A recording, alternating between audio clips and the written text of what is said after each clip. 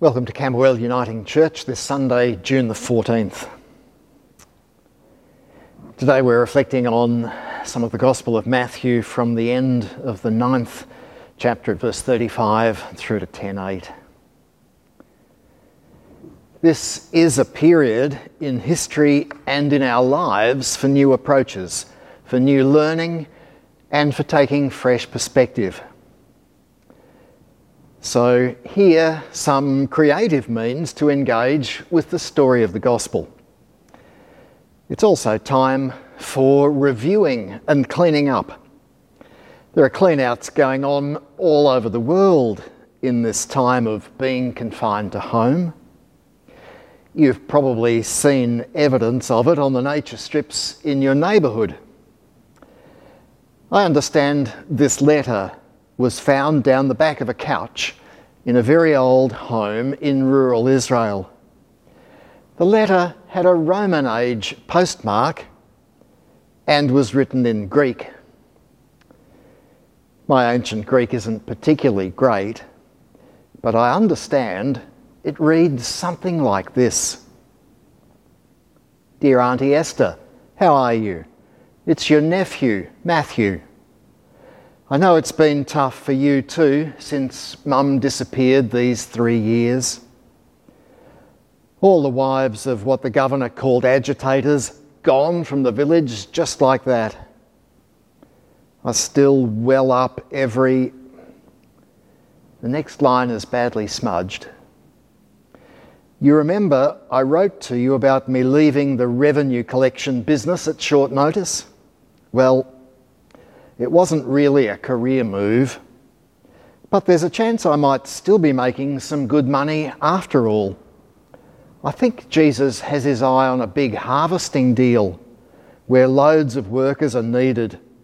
I'm guessing that means the pay should be good, so I'll be looking out for that. Tell Gran, will you, that I'm seeing lots of the world now.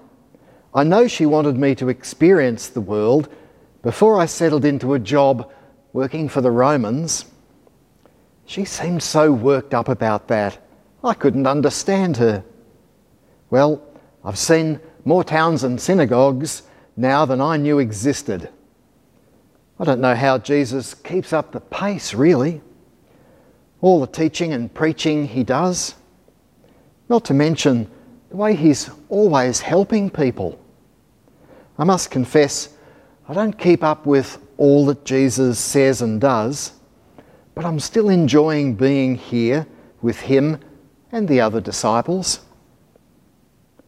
I think some of the others were nervous about having me with them to start with, since I'm an ex-tax collector. I had no idea how badly people think of tax collectors. I guess that's because I'd never had to pay any tax before. Anyway, I've got to know the rest of the disciples better, and they're getting to accept me and like me too, I think. I told them I only took the job to support you and Gran since Dad died and Mum went missing. The fishermen seem to understand that. Since I last wrote to you, I've seen Jesus healing people with all sorts of bad problems. I still can't believe it, even though I saw it with my own eyes. There were 2 blind men and a man who couldn't speak, and they were healed. I don't know how he does it.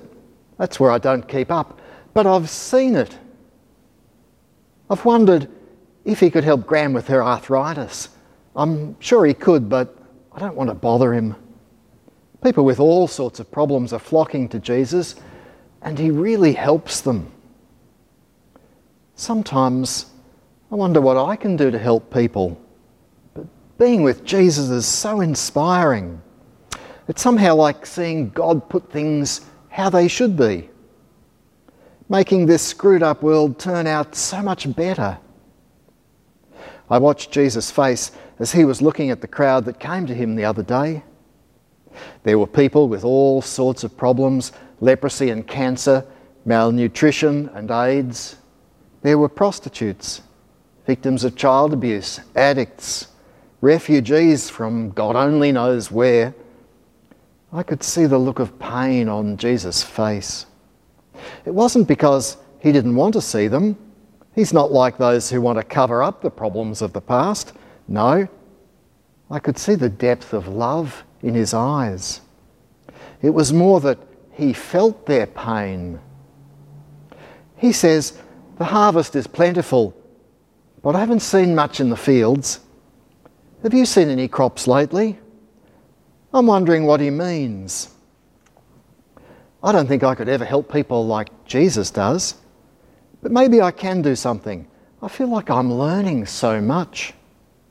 As a matter of fact, it was just after Jesus had that really compassionate look that he told us about the harvesting job coming up.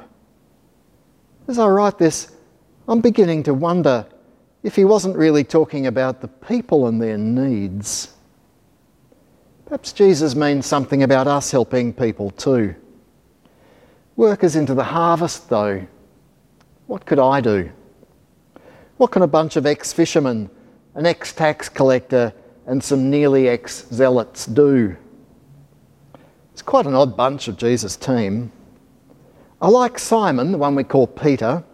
He, Andrew and James are characters, sensible types, always ready with a good fishing yarn or a joke. Bart and Tom are quiet thinkers. Simon, what a hothead.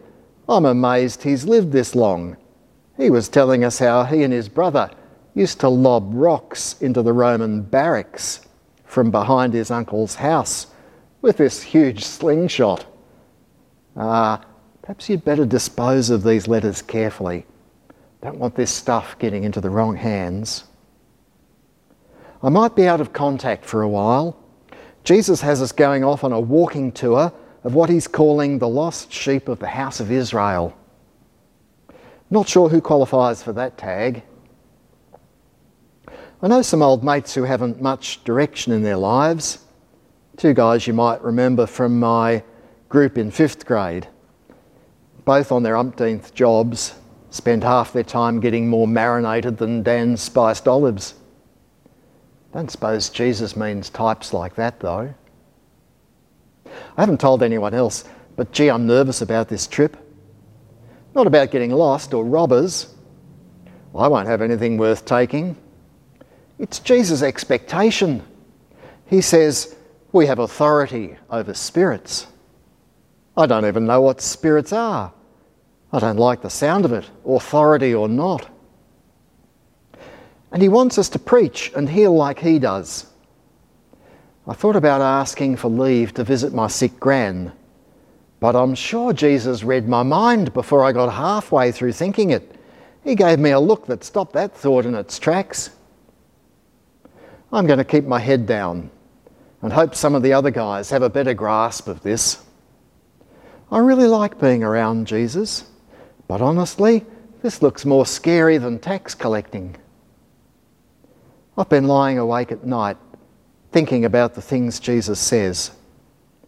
The good news of God's kingdom, a new realm of God's order close here on earth, and the sick being made well and this cleansing and people being liberated. I suppose I've lost a few demons, things that worried me, bad habits and stuff. I think I'm going to be in for some ride here, Auntie Esther. That seems to be just the way it is with Jesus. At least we're all in it together, well, sort of all together. I'm sure Jesus knows what he's doing, even if we aren't sure.